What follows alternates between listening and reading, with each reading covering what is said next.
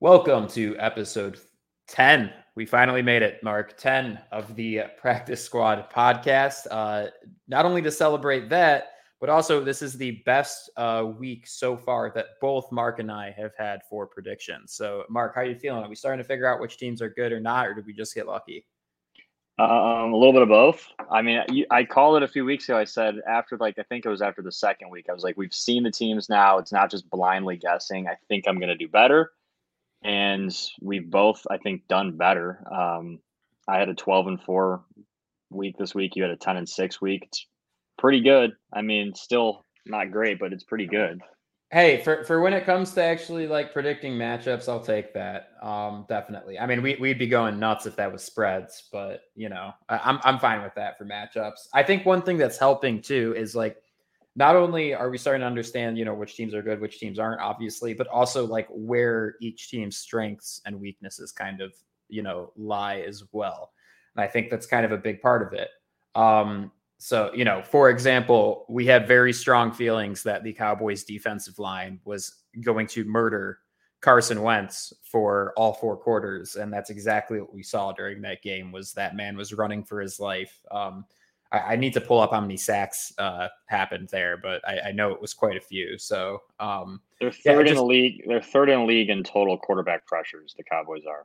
Got you. So yeah, I mean, we've had this comment a few times, but like that most games in the NFL are won at line control. So if your defensive line is just absolutely mogging on an offensive line, you're going to be a decent team through the year. So look, as much as I hate the Cowboys and I hate how every single season we're like, oh, they might do something and like lose in the first week of the playoffs. That's like they look pretty strong in the NFC. I'm excited for when they actually play the Eagles because I think that's going to be a phenomenal test of kind of what the NFC East is looking like. Yeah, and listen, I mean, we go back to you said it's we're starting to see the matchups and where there's weaknesses and strength in teams, and that's kind of how you and I both tend to pick these games. But sometimes you just have to not overthink it. Like you said, we both saw that matchup and we're like, hey, no brainer Dallas. There's sometimes it's not as clear, but a lot of the times it's like, okay, this is such a clear mismatch in terms of their D line versus that quarterback and offense.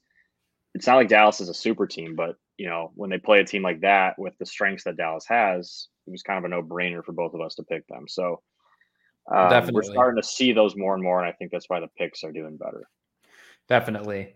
So we're actually going to bring on our guest a little bit earlier for the show because there are two, in my opinion, very pressing NFL topics that we need to talk about. And who better to bring on than our friend Joe Cvengros to talk about one, this Lions Seahawks matchup, and then two, Matthew Stafford kind of struggling with the Rams. Joe, how you doing, bud? What's up, boys? I'm doing well. How about yourself?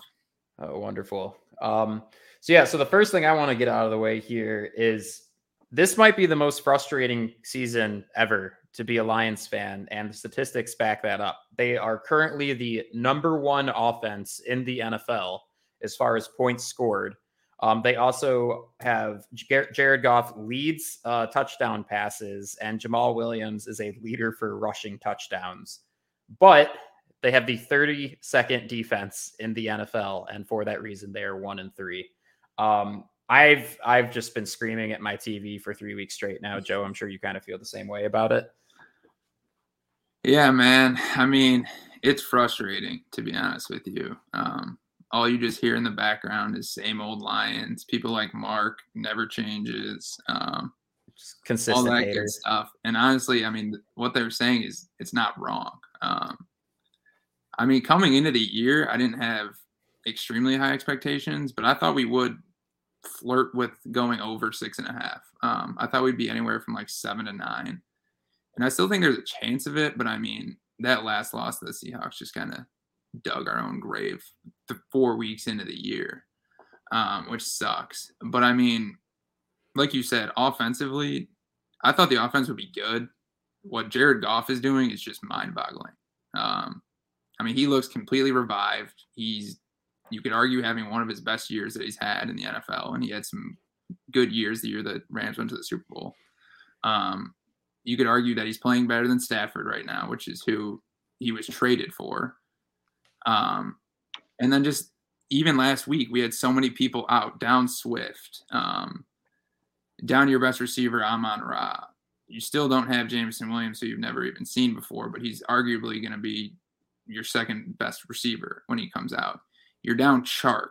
You're putting guys in, Tom Kennedy, who came off the practice squad, who he's goated. Thomas Kennedy's goated. he is, dude, Mr. Reliable. Like third down, he's just catching passes and doing things that our starters don't even do sometimes. So yeah, dude, it's frustrating. 1-3 sucks. This week will be interesting. I don't think the Lions are completely dead, simply in the fact that in today's NFL, you win playing offense. So I don't think the season's over, but I mean, if we're 1-4 going into the bye week, I don't want to say it's time to start tanking, but we could be in some big trouble. I mean, we could be the 29th worst defense in the league, and we'd probably, be 3-1 right now. I mean, that's the most frustrating part. John, as bad as it is defensively, like literally, it doesn't get worse. I mean, you guys saw the stat. I posted a TikTok of it. 4 games, it's the most points allowed by any defense in NFL history through the first 4 games. I in the TikTok, I went on a kind of a riot about we need to fire the entire defensive staff. Dan Campbell, clearly a poor choice in hiring Aaron Glenn. I don't know how that guy was taking head coaching interviews. It's not working clearly. And like, it doesn't take more than 4 games to realize that. And you can't even say it's because of a lack of personnel. I mean, they have some dudes on the defense. Maybe draft Aiden Hutchinson. Okuda's been playing better, although, by the way, DK kind of exposed him a few times in that game and man-to-man. But, the issue really lies on bad defense, sure. Your offense is playing well enough to win games. The problem is when you mix bad defense with the horrible coaching decisions that we've seen. I mean, like, don't get it twisted. We're forgetting about the horrible – like, we should have 3 wins, 2 at the least. We lost 2 games, actually 3 games, because of coaching decisions and mismanaging timeouts and – deciding to go for it and kick onside kicks in the wrong times and just not making the right coaching calls. Mix that with how bad our defense has been, and yeah, you're going to be 1-3. So like, people can say it's, well, we're best offense, worst defense, that's why we're losing. It's also because of the coaching, and you have to. There's plenty of examples we've talked about in previous episodes, but it's a bad combination, and you're asking the offense to do things that no offense can do when you mix the decisions that Campbell's made mixed with the defensive errors and ask him to win football games. Yeah, I mean, look, I'm thoroughly impressed with Ben Johnson, and I think for how banged up they were against the Seahawks to put on that offensive performance, it's clear to me that he's a phenomenal coaching pick. But I couldn't agree more. Where Aaron Glenn felt like a sound decision, to hire his defensive coordinator. Again, he was taking head coaching interviews and stuff like that. They just can't put it together. One thing that's really frustrating that I've seen a few different sports commentators talk about, and Mark, maybe you can shed more light on this, as I was not a wide receiver, a defensive back, was the fact that they are regularly like not playing too high safeties in situations where like they 100% should be playing too high. I understand to some degree that's a coaching error, but is there logic against that, right? Like, you're getting, situations, the Seahawks was brought up, like they're 2-14, 3-14, and we're not playing too high safeties. What's the point of not doing that, Mark? Can you kind of give me like an explanation as to like why that's happening? Well, there's 2 philosophies for, if you have a single high safety. If you have a single high safety, there's a very good chance you're playing some kind of man-to-man defense or match defense, which obviously is asking your defensive backs to do a lot against the NFL, the NFL's receivers, especially when you have a guy like DK Metcalf on the other side of the ball. And you saw Okuda, as good as he's been, got exposed a couple times. It's almost impossible to ask him to play that guy one-on-one with no safety help over the top, which is what they were asking him to do several times. But the philosophy, John, is if you have one safety that allows you to bring another guy down and you'll be better against the run. That's the thought process of doing that. Now, in third and second and, more than 8 yards and it's obvious passing situations, the reason they're doing that is because they probably are going to bring pressure and play man-to-man behind it and force the quarterback to hold the ball and get a sack. Well, it doesn't work when you're not getting home, when you're not getting to the quarterback. Then it becomes a problem. Like when you blitz in the NFL and you don't get home, that's a bad formula because the quarterbacks are going to pick you apart. I mean, those are the best quarterbacks in the league. they're super, super good against the blitz because you're not guarding the receivers with as many guys as you normally do. You see Tom Brady, you see all the hot throws that Mahomes and Herbert and all these guys make, and Josh Allen.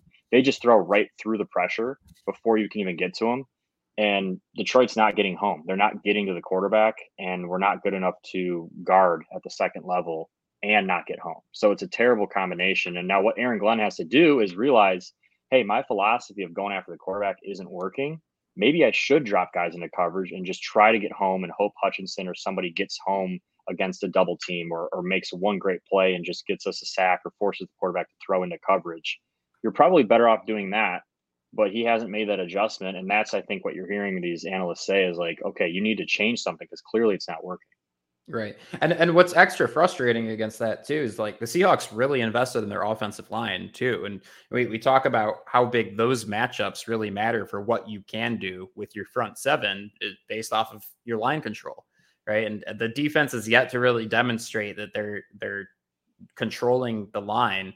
So for that reason, I feel like you probably logically would want to kind of pad your defensive backs and make sure they're not exposed the way that Okudah was trying to go man against DK that entire game. It's a hard ask. Joe, I got to ask you, and this leads us into the Stafford talk. I mean, I've been a Stafford hater his entire career. We know, trust me. Respect that he's one of the toughest dudes in the league, and he's absolutely one of the most talented quarterbacks in the league. But why I say this, and I say this all the time, that he's not great is obviously his problem with turning the ball over, throwing interceptions at horrible times in games, and he's done it his entire career. And normally guys learn from it after their first few years. He just seems to, he plays like he's a rookie. He plays like he's a talented rookie, even in year, 11 or 12 that he's in. The question, I mean, are we winning this trade is the question. Is Detroit benefiting from this trade as it stands right now? Obviously, Stafford went and won the Super Bowl last year. And, was he going to win a Super Bowl in Detroit that year? No. But are we winning the trade now because it's Stafford and Goff? I mean, Goff is outplaying him this year. We're going to get a better trade, a better pick, because of the Rams' failures right now. Like, are we benefiting from this trade? Did we come out on top in the end? Are we going to be the ones sitting there saying, hey, we made the right move here? Yeah. I mean, that's a good question. I still think it's too early to tell. I mean, you're 4 weeks into year 2 of the trade, you could say.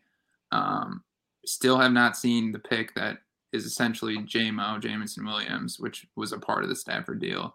And then we're not going to see that second pick this upcoming year. That's the Rams first rounder until next year. And if we draft another injured player, it won't be till the following year.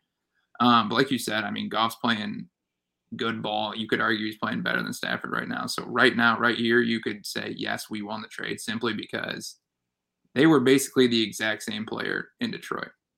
Goff's putting up good stats. He's putting us in position to win, but we're just not winning. And you could argue that's basically what Stafford did. Whether they did it a different way, Stafford would come back in the end versus Goff's kind of been more steady throughout. You could argue they're doing the exact same thing, and Goff is doing it slightly better and more efficient. Do you think that Goff is doing enough, or I guess what do you need to see from him? Let's say the Lions continue to struggle to win games, but their offense still is performing at a high level, and he continues to perform at a high level. Is that enough to say we keep this guy long term? Because isn't this the year we have to decide on Goff as a franchise? So we have him till next year, and next year there's not really a lot of dead money on his deal. I think it was like $10 million, which in today's NFL, dead money for a quarterback, $10 million is not much. But I mean, the way he's playing right now, I think we do try to throw money at him. I'm not saying the $45-50 million like we can, but if you can get him high 30s, right around 40, so he's not a top 10 paid quarterback, but he's still up there to keep him happy, I think you honestly do it. I mean, the Rams just kind of proved it based off of what you're saying with Stafford not being that good. If you have a talented enough roster, you're going to win games. I don't think the Lions are going to be bad enough this year to be in the top 3 to pick up Bryce Young or CJ Stroud. So why not stick with Goff? Why not keep putting pieces around it? He's proven through 4 games. Mind you, it's still too early. We got to wait to see how the year pans out. But through 4 games, he's proved he's good enough to get the job done. I mean, he's leading the league in points. If you put, like you guys said, if you put a competent defense, even if you put a bad defense, we're 2-2, maybe 3-1. If you're like ranked 25th instead of 32nd, we're probably 2-2, maybe 3-1. So I do think he could potentially be our long-term answer, as much as I hate to say that. I couldn't agree with you enough, Joe. Like right now with the way the Lions are playing, to me, the first 4 picks in the next draft should be defense, right? I'm seeing very little problem areas on offense. The biggest thing, honestly, would probably just maybe invest in your interior offensive line because they've been so injury prone. But even then, the replacement guys are doing just a fine job keeping Goff protected and keeping the run game alive. So to me, it's like Goff isn't the problem. The offense isn't the problem. Why would you reach on a franchise quarterback when your current guy you could probably pay, to the tune of $10 million less, still keep him happy, still keep him productive, and then just make sure the defense that he's playing alongside isn't complete trash tier. I rarely agree with Joe, for those that don't know this, but I actually agree with Joe here that he's getting close to the point where it's like, it's hard to find a quarterback that can do what Goff's doing. Will he continue to do it is the big question mark. I don't think he will be able to continue to put the numbers he's been putting up. But even if he's a little bit below that, it's enough to maybe consider paying him a decent amount of money to keep him here. Because to start all over with another rookie and do that whole thing, or to try to find a different quarterback in free agency, is not easy to do and not fun to do as a franchise. I mean, the consistency of Goff and trusting in him, I hope he pulls it off, and I hope he continues to play well and we keep him and then build around him. And like Joe said, exactly right. Like Stafford is not the reason the Rams won the Super Bowl last year. People can give him credit all they want. He managed the games and made just enough plays to keep them where they needed to be, right? And he made tons and tons of mistakes and was covered up because his defense was so good, and he had receivers that he was throwing the ball to, making plays, and a running game, and a smart coach. And it just worked out for them, right? And sometimes that's what has to happen. You look at like previous Super Bowls. I mean, there's been some no-name quarterbacks, guys that John doesn't even know who they are, that have won Super Bowls at quarterback because of the teams around them. I said Trent Dilfer the other day, and John goes, "Dude, who is that?" Now, I gotta say, like, that where Stafford proved his worth to me that Goff couldn't have done was that Tampa game against Tom Brady. Because I think truly, like, that was just peak Stafford of, like, your back's against the wall, everything's going wrong, like, everybody around you's messing up, and Stafford just, like, goes into, like, this absolute maniac mode where there is absolutely no way that anything in his path can stop him. We saw it a few times with the Lions, way too few of times based off of how much time he spent in Detroit. But like, I don't think that's a game that Jared Goff would have won personally. I don't think he has that kind of skill set to just like, turn into a crazy person and make sure that the game's won, whether or not he's dead on the other side of it or not. And at the end of the day, if you're putting Stafford and Goff 1v1, who is a better quarterback? 10 out of 10 times you're going to pick Stafford. His arm talent's better. He's now has a Super Bowl. Like, he's proven to be a better quarterback. But he's obviously very streaky, and Goff is doing the job that he's being asked to do. And honestly, he's doing it at a high level right now. Yeah. But one thing I do want to say that Mark was saying earlier that we disagree on, the one thing everyone needs to do is just slow their roll on the whole fire Dan Campbell, get rid of Aaron Glenn. Oh, Ben Johnson might be the only thing we have. We all need to just calm down with that. The whole Dan Campbell's losing us games. The whole, we need to get rid of him immediately. He won 3 games last year and he's on pace to win 2. Like, we all need to slow down, because at the end of the day, in the NFL and most professional sports, you win with talent. And objectively, the Detroit Lions do not have a lot of talent. Mind you, do I agree with all of the decisions Dan Campbell has made? Probably not. Do I agree with a lot of decisions that NFL coaches are making every single week? Probably not. I.e., John Harbaugh last week going for it and not kicking a field goal to go up by 3.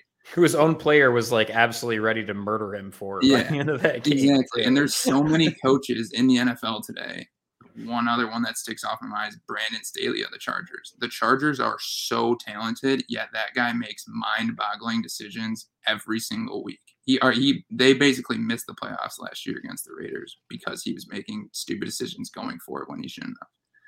But one game in specific that Mark was going crazy on last week was Minnesota.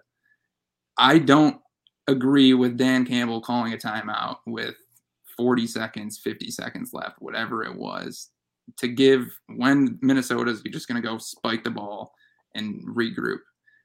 At the end of the day, we were up 10 points 2 times, and including the fourth quarter. And on our last 4 drives, which, mind you, our offense is supposed to be the best part of our Lions game, we went punt, turnover on downs, and missed field goal. So you had 4 offensive drives where you either could have not punted, kept going, continue your drive, take time off the clock. You could have, on the turnover, you could have made the play. I think it was, I don't even remember who it was. I think it was Hawk who was like dropped it or it was short. In the field goal, it would have made it a 6-point game. Do I agree with that call? No. You went for it the entire game. Why are you not going for it now? It would have been the kicker's career long. But at the end of the day, you had 4 possessions in the fourth quarter, and we're going to put it on a guy calling a timeout 50 seconds left for them to regroup. Mind you, coming out of the timeout, our corner was playing inside coverage when he clearly had outside blunt coverage. But at one timeout in the fourth quarter has nothing to do with 4 offensive drives being stalled out in the most important time of the game.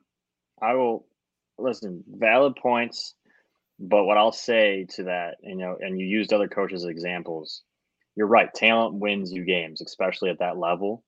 But the thing is, in the NFL, is everybody's talented, and the Lions, I would say, have a much more talented roster than a lot of the teams that have 2 wins right now.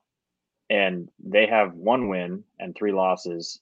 Yes, because their defense is bad. Yes, because they've made some errors. They've thrown some interceptions, blah, blah, blah. But the coaching decisions in those moments, that's his job.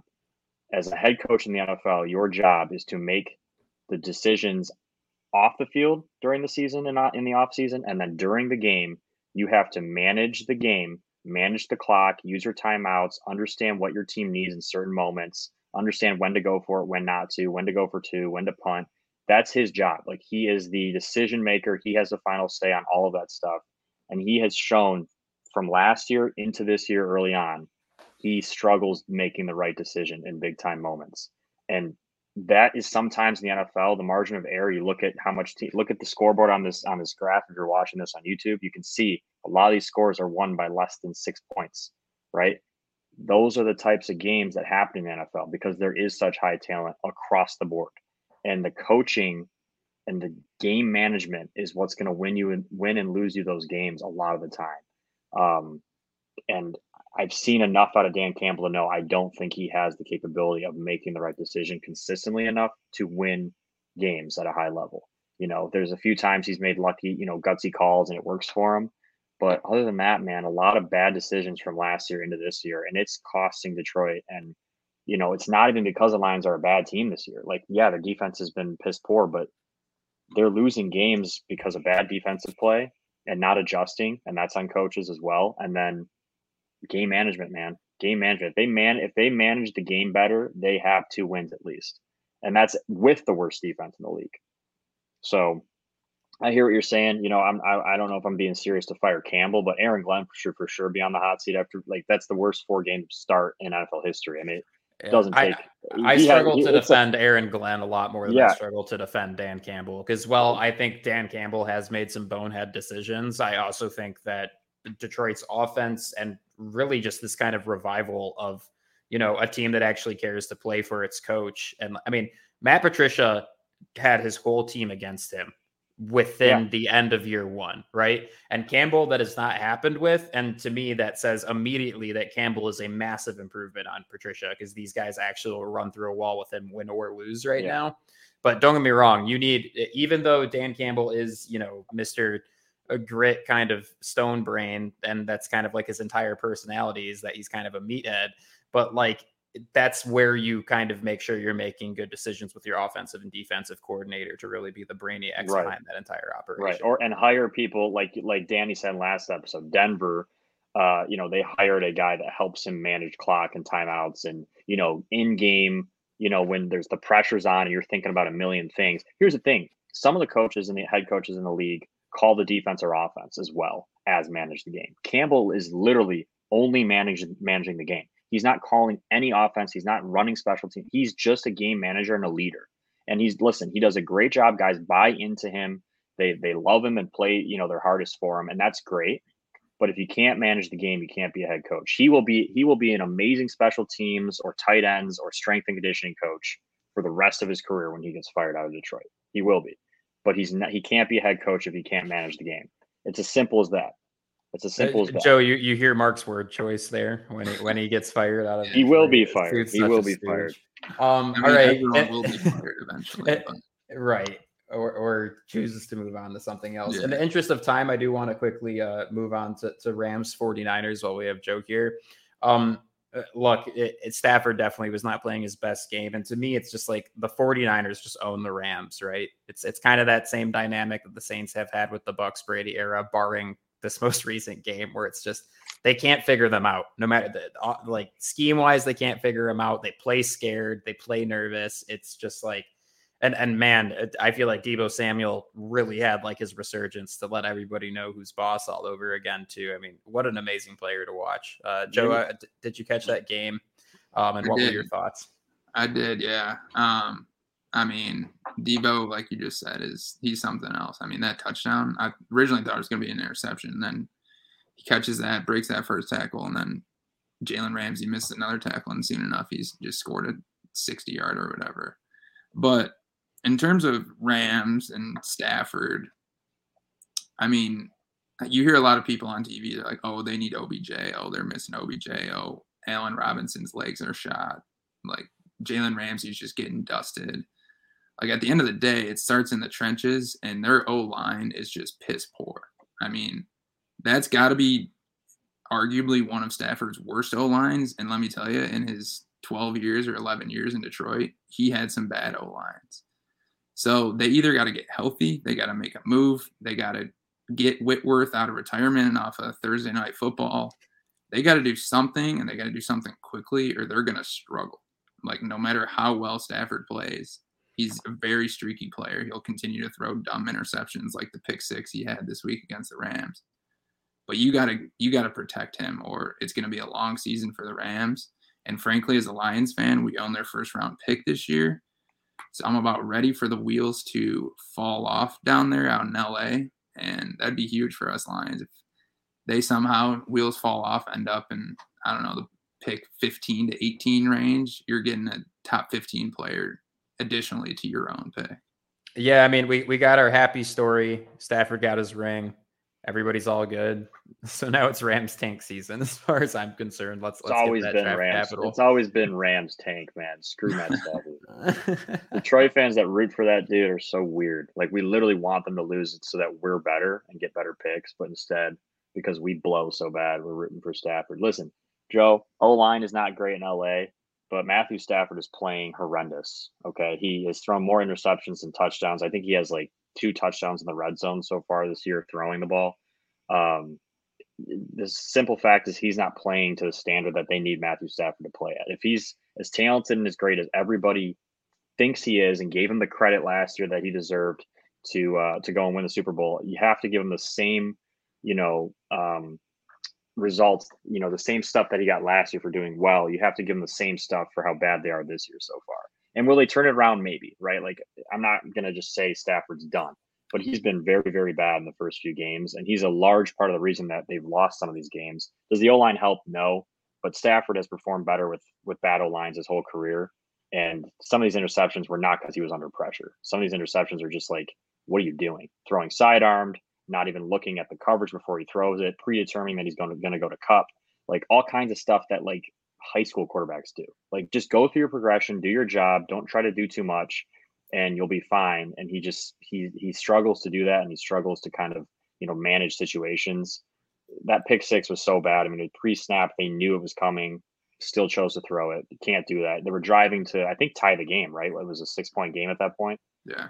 I think when he walked off, you could see McVay be like, did you miss that? Like, what just happened? Yeah, I mean, it's clear. And again, it's clearly, a lot of that, Stafford, I mean, 2 picks against the Bills that we watched in that first game. Like, he's just not playing to the standard that they need him to play, especially with an O-line that's taken a step back this year and losing Whitworth and some other guys.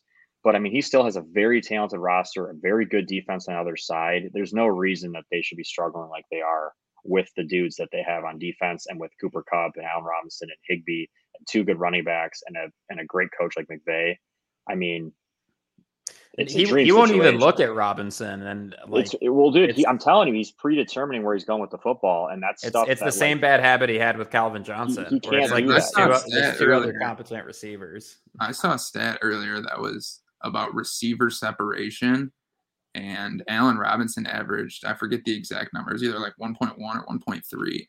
And out of the receivers, they rated this scale out of 144. He was 143 in separation out of 144.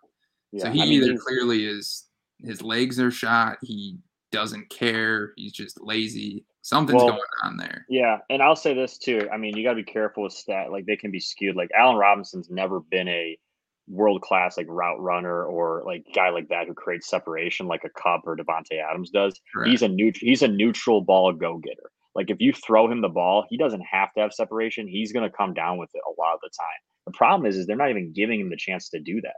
Like, they're just throwing it to Cooper Kupp. Like, that's it.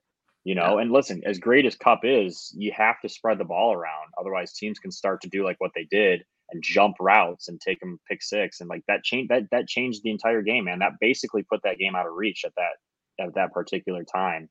And again, Stafford like is in control of those situations. There was no pressure on him in that moment. He just made an error. And there was a couple drop picks, by the way, in that game. Yeah. The stuff that people don't talk about that he threw right to the defense. And again, wasn't under pressure. One of them was in the red zone again.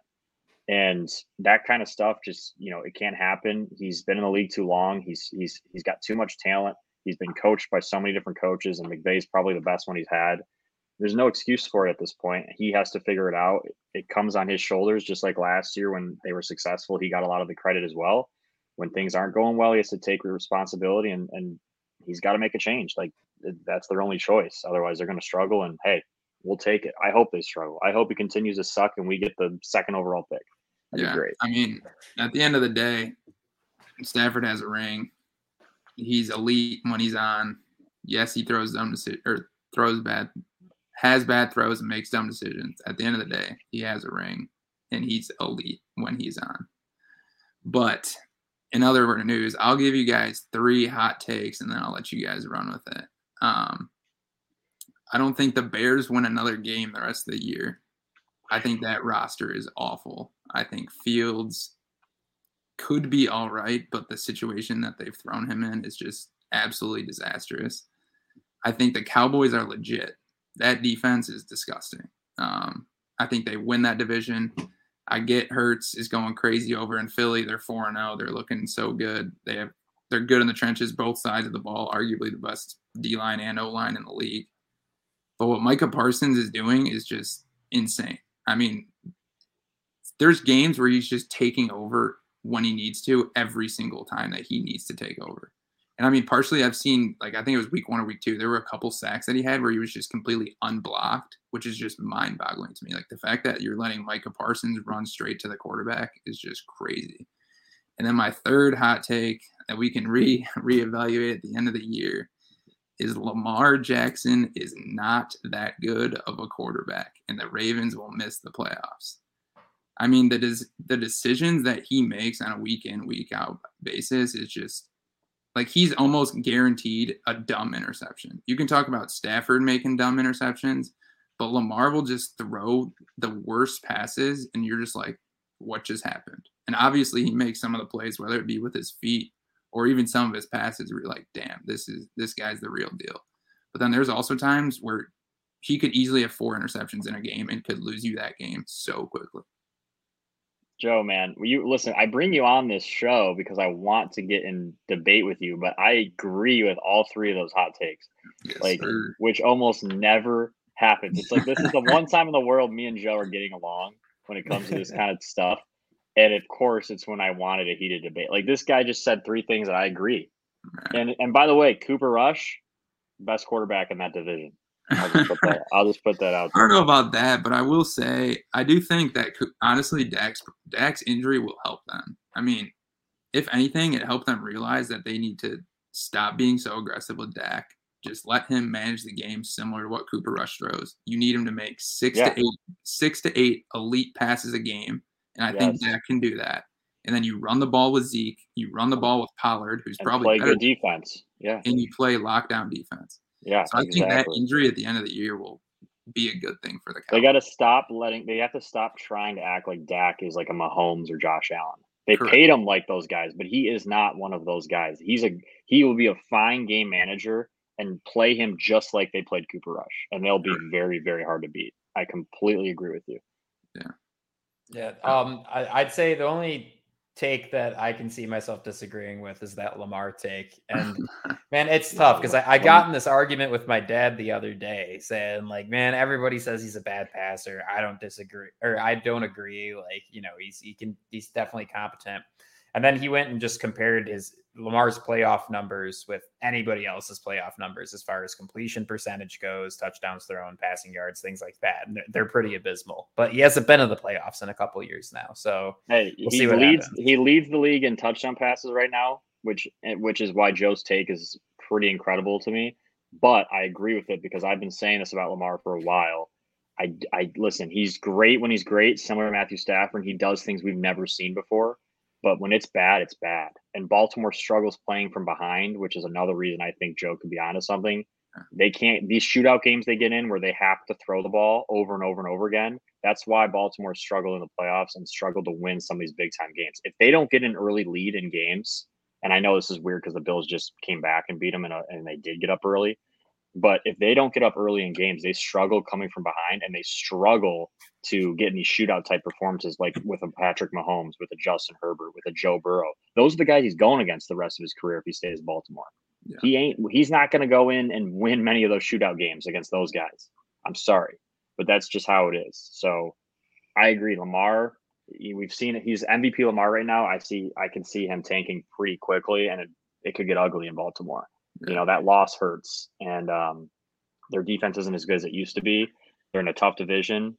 Joe dropping some bombs on here, dropping some knowledge. And just so everyone knows, all the listeners know, the guy who's tied with Lamar in most touchdown passes is JG16, Jared Goff out in Detroit, leading us to a big win this weekend in New England. You don't even believe that. +3, take the money line. You don't even believe that. Before the show even started, he's on here saying, "I don't know. I don't know if Zappi starts. You don't need the points. He's all talk. Just take the money line. Talk. If Bailey Zappi is playing, the Lions could be in trouble. If Hoyer plays, you don't need the points. Lions money line. I think if Zappi plays, the team will rally around him. It'll give him a little boost of confidence. They'll be playing for the young guy, the rookie. Oh, this is so fun. This is all fun and games. Detroit has no tape on Bailey Zappi besides the last half that he had in Green Bay. But if it's Hoyer, I don't think Hoyer's very good, nor do I think Zappi's good. But come on. Lions money line, JG16 taking us to the promised land. Hey, Joe, quick.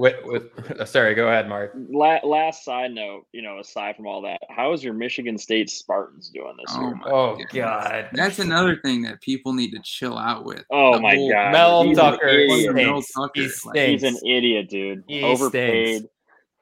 Listen, they're bad, and there's no reason for them to be as bad as they are. Like, they're bad, and last year was a fluke, and he's going to end up getting fired before they have another season with 7 wins.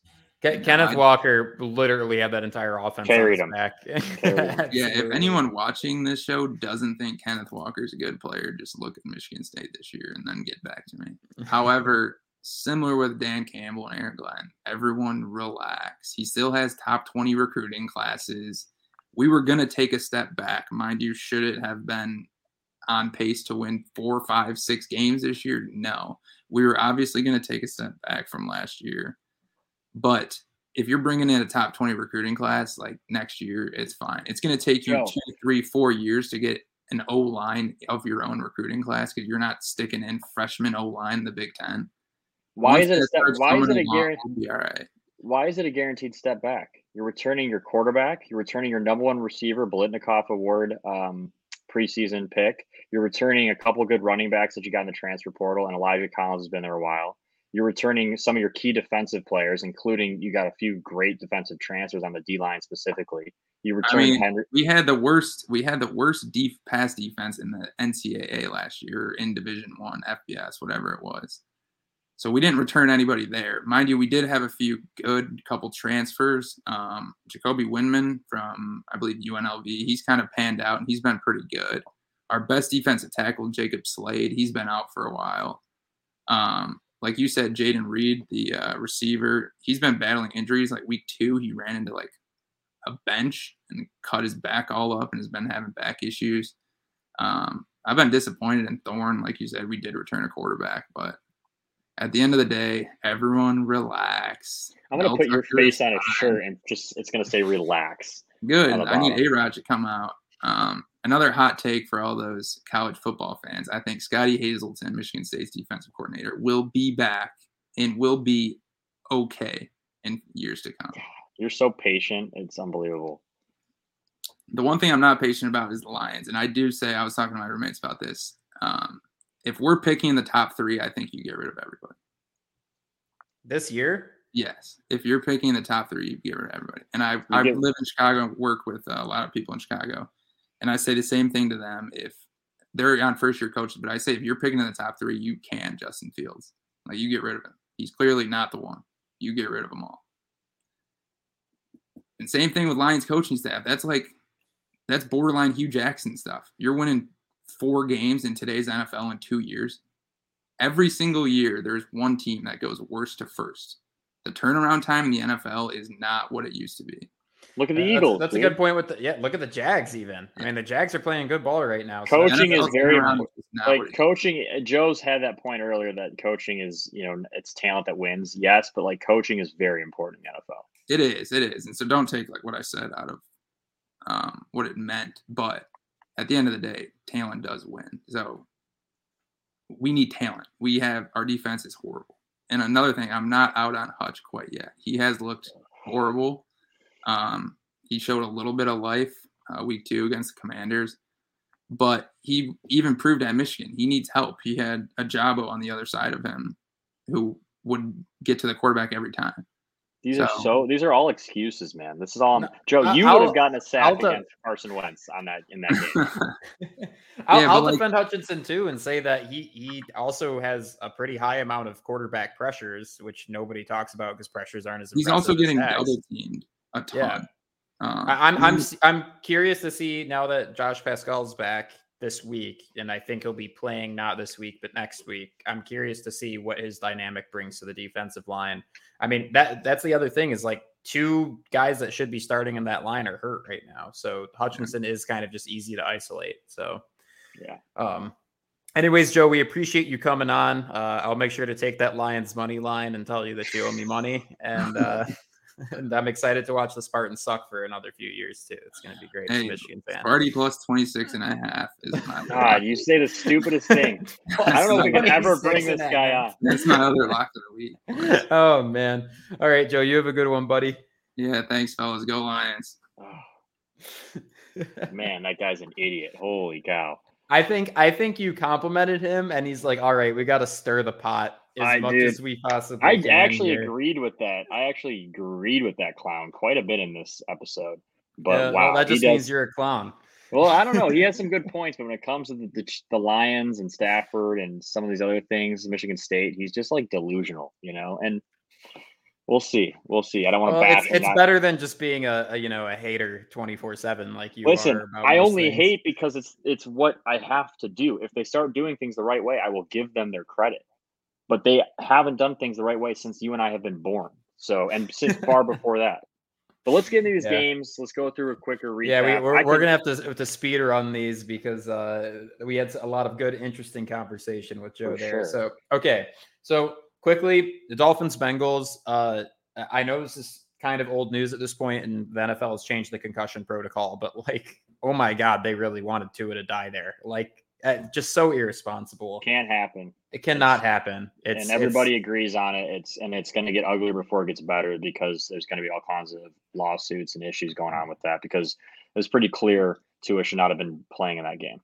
I've never seen so much consensus on something with the exception of Deshaun Watson, basically, that just the entire NFL fan base was like, yo, this guy's concussed. Are we sure he should be playing in this game? And sure enough, I mean, very, very scary situation. I'm happy that it wasn't worse than it was because, like, second impact syndrome, repeat concussions in short time frame, that's incredibly dangerous for the player. Yeah. So, anyways, sad to see that happen. Hopefully he has a speedy recovery and that the NFL and the NFLPA come together to have more responsible concussion protocol going forward. Viking Saints, I was really impressed with how Andy Dalton played, especially with a little bit of a banged up offense. Me being a Lions and a Saints fan, this has been just the worst season ever so far. Like, just absolute fucking heart smashed over and over and over again. It's just so bad. So, sorry for the curse, but like that's just how I feel at this point. That's how bad it is, dude. Yeah, we might have to make this podcast explicit here pretty soon because I'm holding back. Yeah, it was not good. But it's just I'm in pain. I'm in absolute pain. The Vikings just kind of keep like, squirting these wins out, dude. Like it's just like how I don't think they're good. Like they are. They're very talented, but I just don't think they're a team that can hold up against KC, can hold up against the Bills, hold up against the Eagles. Yeah, they're going to be a borderline playoff team. We covered on the Lions game. I mean, unbelievably high scoring. Just terrible. We don't even have to go into that anymore. Falcons pulling out a win against Cleveland. I don't think many people saw that coming, but the Falcons are 2-2, and I think they're still pretty bad. They're just again, it's the NFL. Cleveland just seems to lose games like this all the time. I felt so weird picking them in my survivor pool too. I was like, Cleveland or Green Bay was kind of what I was juggling. Yeah. And I went with Cleveland, and I regretted that decision, unfortunately. But yeah, that was an interesting game to watch. We already kind of covered Cowboys Commanders. That look, I hate the Cowboys. I take every opportunity to hate on the Cowboys. Their defense is legit, and you can't deny that. I mean, their front seven's ridiculous, and then you got Diggs back there holding it down. And Cooper Rush, man, fire up chips, right? So, Titans, Colts, these are two teams that I feel like just don't have offensive lines. In some ways, they're kind of the same team, right? Like I feel like very similar. Yeah, like they thought they were going to have a good run game, but their offensive lines are too horrible to actually make that happen. Their quarterbacks are painfully average with painfully average receivers, and their defenses are whatever. Like that's kind of how I see both of these teams. Very similar situation. One of them will probably come away with the AFC South, but I don't think either of them are deserving it. That's kind of where I'm sitting with it. And hey, maybe the Jacksonville Jaguars surprise us. Maybe. Yeah, I wouldn't count them out yet. Yeah. I agree with Joe's take that the Bears are, now that we've seen 4 games, I think I can confidently say that I believe the Bears are the worst team in the NFL. Their roster's horrible, coaching's bad, Fields already given the new coaching staff attitude and making it about himself. I don't. It's not a good situation there. I think they're probably the worst team in the league as well. The Giants, one of the biggest surprises of the year so far. Like Saquon's back, performing at a high level. Daniel Jones doing just enough to win games. I still think he stinks, but they're 3-1, right? So they're doing okay. Look, I know we kind of wanted to do this game, though. I don't think the Giants are what they seem. I don't think their defense is good enough to hold it down. I think their receiving core is horrible, and I think Daniel Jones is mediocre at best. Their offensive line has improved, and Saquon is back to his prior form. That's going to look real good in the first half of the season. That's not going to look so good going into December, in my opinion. So there's my take there. That's John's. It's not what it seems. That's a new topic we're going to be doing in some of our episodes. That leads me into my it's not what it seems. I don't think the Philadelphia Eagles are as good as what it seems, dude. They're the only undefeated team left. They've looked pretty impressive. They have all the pieces to be that team that can contend, but I just think they're not. I think they're reaching their peak right now. I think they're peaking right now. It's too early. And I think that some teams are going to start to figure out Jalen Hurts, figure out what they're trying to do offensively, and then he's going to struggle. And people had very similar things to say about the Cardinals in the beginning of their season, and we saw how that ended up. So I will give you the benefit of the doubt there. You might be right. However, I just think their defensive and offensive line control is really, really good. Yeah. I think their run game's a serious threat. And I think A.J. Brown was that piece they were missing offensively to really have just a lot of command over the defenses they're playing against. I still think they're legit. I still think they're going to win the NFC East. Guess we'll find out. Side note on that, John. Side note, real quick. In fantasy football, we'll connect this to fantasy football. Was offered a trade this week, accepted it. It's gonna the transaction is gonna process tomorrow. I had Cooper Kupp, was offered a trade by someone in my league. He gave me Eckler and A.J. Brown for Kupp, and I thought that was a pretty good trade in my favor. Just want to put that out there, and maybe we can clip that and see what people think, because I think it's one of the interesting. I talked to a few people about it before I accepted it. Wasn't sure what to do. We'll see what the people say. Clip it. I thought I won that trade. Clip that. Yeah, no, I agree with you on that. I think, and look, I mean, Cooper Kupp's incredibly consistent, but I just think, that Eckler it's two for the price of one, right? I mean, that's kind of how I'm seeing it. Yeah. You can't beat that deal with a stick. That's what I always say. Yeah, because the question is, who's your bench player underneath Kupp, right? If you're getting an upgrade there, that's a no-brainer in my opinion. So we go into the Jets, man. The New York Jets, pick them. Shout out to Zach Wilson, the MILF Hunter. He came in, and I think he was hanging out with Kenny Pickett's mom after the game or something like that. Are you going to hit that one every single game? I have to, dude. Listen, I mean, it's too good. I'm picking the Jets. You got to give me some credit there. I mean, they went into Pittsburgh, got the job done. Yep. Mitch clearly struggling. I think Pickett's getting the start this week too. I'm excited to see that, by the way. I'm really excited to see that. So I don't know. He didn't look bad. Threw a couple interceptions. I think he threw 2 or 3 interceptions. He had 3 interceptions, but I just think he had a lot of nerves. And one statistic that was really interesting: 0 passes that Kenny Pickett threw hit the ground. Yeah, I saw that. Every single one was caught or intercepted. Too. Yeah, which hey, at least he throws a catchable ball. He throws a really catchable ball. I'm real excited about George Pickens' fantasy stock, because I picked him in both of my leagues. You know that I'm high on him. Maybe we can clip this one as well. That dude has been begging for the ball. He's been saying, I am open and Mitch can't get me the ball. We'll see if that changes with Kenny Pickett. I'm excited to see that happen. Bills, Ravens, man, I feel horrible for how that turned out for the Ravens. That would have been such a huge win for them. But the fact that the Bills were able to come back from that deficit and make it happen, I think it's a true testament to how good that team is. To do that against the Ravens is no joke. We touched on it too. The decision, for Harbaugh to not kick the field goal there, I actually kind of agree with it. And his logic after the game makes sense to me. They basically said, if we kick a field goal, we're basically guaranteeing to give Josh Allen the ball back, and he's going to drive down and score and make us regret kicking that field goal. He said, so we're going to lose either way. If we don't score here, they're going to drive down and score.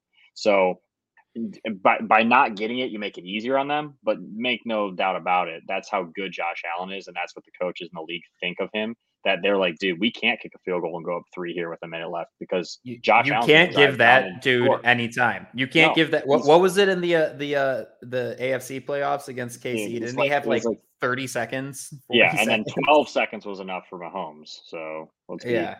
Just give credit to the Bills. They're that good, and they finally won a close game, and they needed to do that. There was a monkey on their back. They got that figured out. They're going to be dangerous. They're 16-1, the Bills. We go into the Chargers. They're back without Boza. I think the Chargers are still, I put them in my top 4 or 5 teams in the league. I know they had a bad loss to the Jags the week before, but the Jags are a sizable opponent, in my opinion. I think the Chargers are still with it.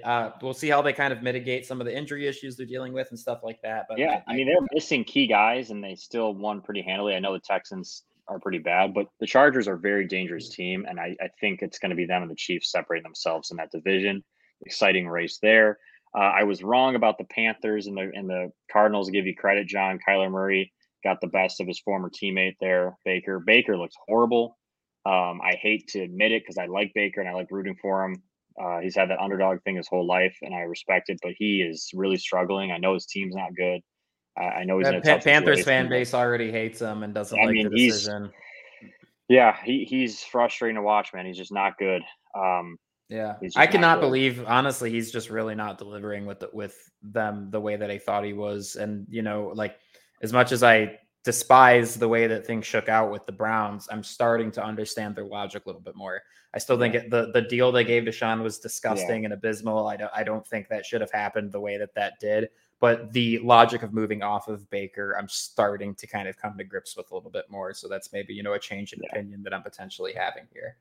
The Packers, they're taking care of business. The thing with the Packers is they're winning these games, John, and they don't look good. Like they're winning these games, and like the chemistry with Rodgers and the rest of the offense is not it's good. Not there. No, it's not there yet. But the thing is, think about when it is there, and it will get there eventually. And potentially add Odell Beckham into the mix. I'm curious. I mean, they're going to be like, listen, the Packers are definitely a team to watch. Because they're 3-1 and they have not looked good yet, and they beat a few good teams. Patriots obviously missing Mac Jones and Hoyer getting hurt early, but give them credit. Good win, 3-1. Continue to work on, working the chemistry, and they're going to be a team to watch as a contender. The Raiders, Danny, got it done. No, we got to call Danny. Danny, sorry, phone bud. Danny. Yeah, missed on this one, Danny. The Raiders got it done. You almost had us convinced for a second, but the Raiders had the Broncos stink, dude. I'm back. Listen, Danny made some good points last week, but I'm back. The Broncos stink. That's my opinion. Russell Wilson stinks. All I can say, there's a good, healthy argument between this entire Stafford Goff trade. Who won that? Right now, Russell Wilson stinks, and Geno Smith is playing really well, and we're 4 weeks in. Geno Smith right now is better than Russell Wilson this year. And it's not close. It's not close. Right now. Absolutely this not year. Close. And until Russell Wilson does something about that, we're going to keep saying that. The Chiefs, Tom Brady, the trouble in paradise, him and Giselle. I'd like to just put a shout out there saying what's up to Giselle if they are having struggles.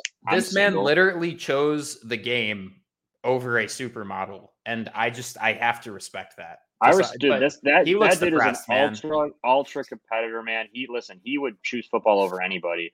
Giselle, just know I would choose you over football. I'll even give up this podcast if you hit me up. So just putting that out there if you see this, Giselle. Or your practice squad spot. Anyways, with that though, I feel like Casey has just held on to the pain that Tampa inflicted on them all of this time and just had like every single part of this game planned out. That one dump pass that Pat had, I think in early in the second half was disgusting. It was in the second. Dude, Mahomes played with a purpose, man. He had a chip on his shoulder. Second quarter. Sorry. He had a chip in his shoulder in that game, dude. He came out firing. Tom Brady and the Bucs are not the same team. We said this before the season started. You and I both agreed. Him missing the time. We weren't sure how serious the issues were going to be with Giselle. Obviously, it's obviously pretty serious. They just hired divorce lawyers. It's pretty serious. And look, you put any man through a divorce, even if it's Tom Brady. Dude, it's tough. This is your job, man. This is work. Yeah. If you're going through a divorce, you're not going to be paying attention. You're not going to be paying attention. There's things bigger than football, and your family's one of those things. And he, obviously, I think they're actually going to get worse and worse because of this. Because that issue with his wife is not going to go away. It's going to be really hard. And then obviously we touched on the San Francisco game already, but they own the Rams. They own the Rams. It's not even Stafford blows. They own the Rams. Jimmy G 7-0 in the regular season against the Rams in his career. That is crazy. That's a crazy. And honestly, so happy he's back with the 49ers. They just look like that team. Yeah. I just love the way they play football. Good. I love the way they're back in the Niners are back in the contenders list for me, dude. They're back after that game. They looked really, really good. And it's not even to say that the Rams are a good team. They beat up on the Rams and they showed that they can beat you in plenty of different ways. Scary team. I would not want to see the 49ers in an early playoff matchup. That's all I'm saying. In case you guys can't tell, not only in the interest of time for this episode, but Mark and I are trying to pick up the pace a little bit, not as much on the game recaps. We think there's a lot to talk about there, but for the game predictions, we're going to try to speed run these because all we do is make fun of each other the following week about how right we were. So there's really no point spending more time trying to speculate unless there's a hot take to be made. So Mark, hope you got your keyboard ready to document and we can just kind of blow through these real quick. Yeah, if you want, John, you just go through each game, pick your winner, and just give a quick reason why, and then I'll do the same after you. So you do take it, and then I'll take and do all my picks. Sounds good. Colts Broncos. I think Colts win this one. More so because I'm just really unimpressed with what the Broncos look like. I think it'd be really funny for them to lose Thursday Night Football. So I'm going to go Colts here. Okay, I'm gonna go. I thought you were gonna go all the way through, but I'll go with you. I'm gonna go with the Got it. Broncos. Actually, I'm gonna go with the Broncos. I think I don't know why they keep giving Russell Wilson primetime games. It's hilarious, but I think they're gonna stink, but they'll be just good enough to beat the Colts. Cool. Sorry, I thought we were getting. So you want me to run through every single game, and then you run through every single game? You can see we planned this. Those watching, we did a really good job. Other than Yeah, picking yeah. out Just go through all your Cool. picks and give your reasons, and then I'll give Got my it. give my Sweet. pick. Giants, Packers. Got to go Packers here again. The Giants are just not it to me. Steelers, Bills. I think that one's easy. It's going to be Bills. Chargers, Browns. I would like to see the Chargers win that one. I know they're a little bit banged up still, but I think they're just a more talented team than the Browns, so I think they're going to make that happen. Texans, Jaguars. I know the Texans really need that win. I know they've really been looking for it, but I think the Jaguars are a much more legit team, and people shouldn't be blowing them off on their schedule. So, yeah, I think the Jags are going to win that one. Bears, Vikings. Got to be Vikings. Bears are horrible. Lions, Pats. I'm choosing not to hurt myself. I do think Lions traveling to Bill Belichick's domain. It's going to be tough just from a defensive standpoint. The defense can reel that offense in decently. It's going to be trouble for the Lions, knowing how horrible our defense is right now. So I'm going to go Pats here. It'd be hilarious if they ended up winning that one. That would be just my luck. Saints, Seahawks. I'm going to go Saints. If the Saints don't win this one, I'm probably going to cry on stream, like a lot. So there's that. Dolphins, Jets. It's got to be Dolphins. Even with Bridgewater potentially in play, I just think the Dolphins are that team. They look really, really good. They're definitely a threat in the AFC, potentially deep playoff contender. Falcons, Bucks. We're gonna go Bucks there. Divisional game. Yes, Brady's going through some stuff, but the Falcons are just not there. Titans, Commanders. I'm gonna go Titans because Commanders stink. 49ers, Panthers. I'm going to go 49ers because the Panthers stink. I'm going to say Eagles win this one against the Cardinals. This is a really good test for them, though, and a good test for your theory, Mark. Did they peak out? They're literally playing last year's version of themselves, right? Exact same kind of situation. Really mobile quarterback, lots of hype behind them, explosive receiving core. We'll see what happens there. See if Mark's prediction is correct. Cowboys, Rams. Man, Stafford's really struggled against good defenses. So this one's tough, and I hate picking the Cowboys, but I think I'm going to go Cowboys here. Bengals, Ravens. This is a good divisional matchup. I think the Bengals are looking a lot better. They're starting to kind of figure things out, even with that horrible offensive line. So I think Bengals are going to win this one. And then Raiders, Chiefs. Man, this is a good one. I think I'm going to have to go Chiefs here. I just think they have it more figured out at this stage than the Raiders do. I still think the Raiders are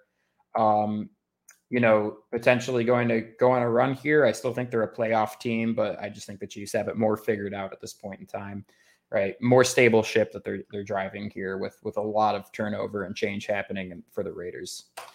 Mark, you're up.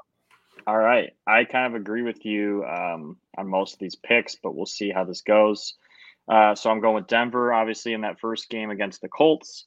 I just think that, Russell Wilson is going to have just enough over Matt Ryan to get that one done. Obviously, the next game, I'm going to go with the Packers. I think, like John said, the Giants are pretenders. I completely agree.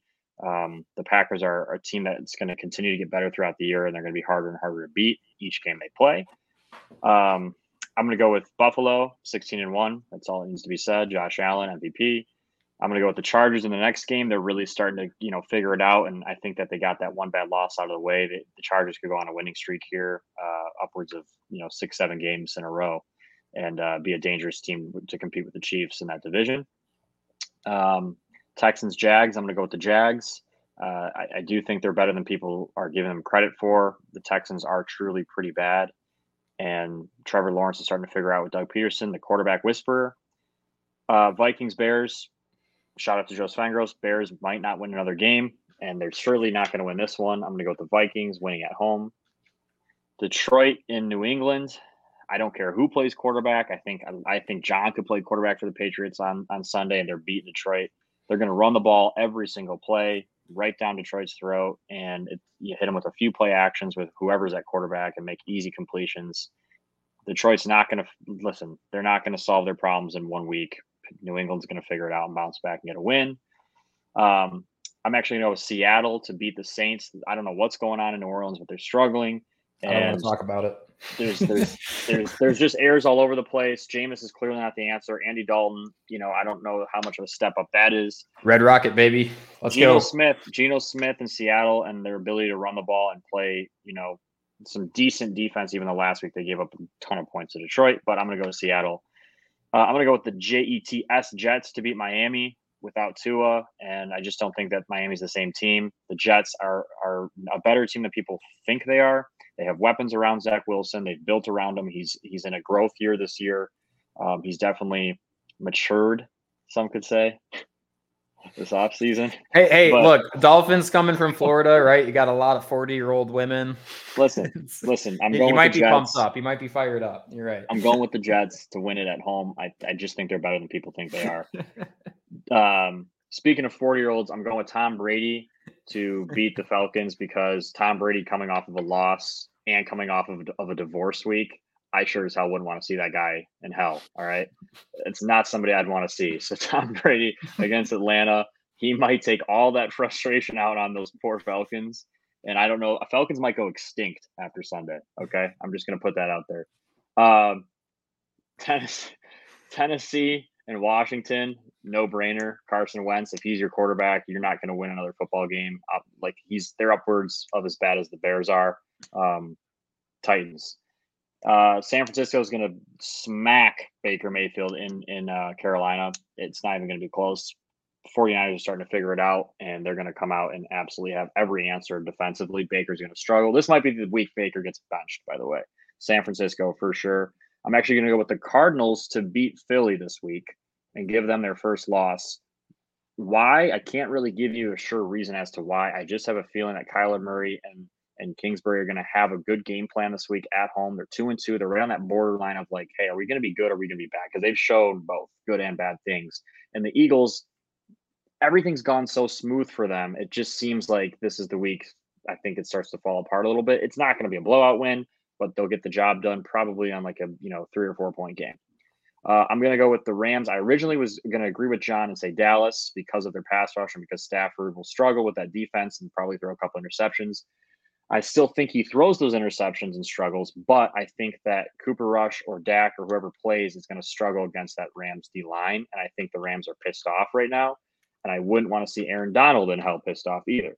So I'm going to go with the Rams to beat Dallas. I think Dallas is good, but I don't think they're as good as people are saying they are. Rams get a bounce back win. Cincy, I think, is going to go into Baltimore and win. They're starting to figure it out passing wise. Joe Mixon's starting to figure out the Bengals defense is getting better. Lamar, shout out to Joe Cvengros again, going to start to have his downfall here this season. I think he's reached his high this year so far. I think it's going to start to decrease and come back down to reality. Reaching his high at 2-2, really. Man, these are starting to get late. In terms of his play, I mean, he leads the league he's the MVP leader right now, probably, or he's up there. And I think it starts to fall apart for him individually, which is going to cause them to lose this week. Joe Burrow is going to step up and have a big week. Sure. And then the last game, I'm going to go with the Chiefs. They looked really, really good against Tom Brady and them. I will say this, the Raiders always give the Chiefs issues. Derek Carr always has these shootout games with Mahomes. I think that's going to be the same thing on this primetime game. I'm expecting a shootout game. Devontae Adams is going to have a big game, but I think Mahomes and the Chiefs get it done.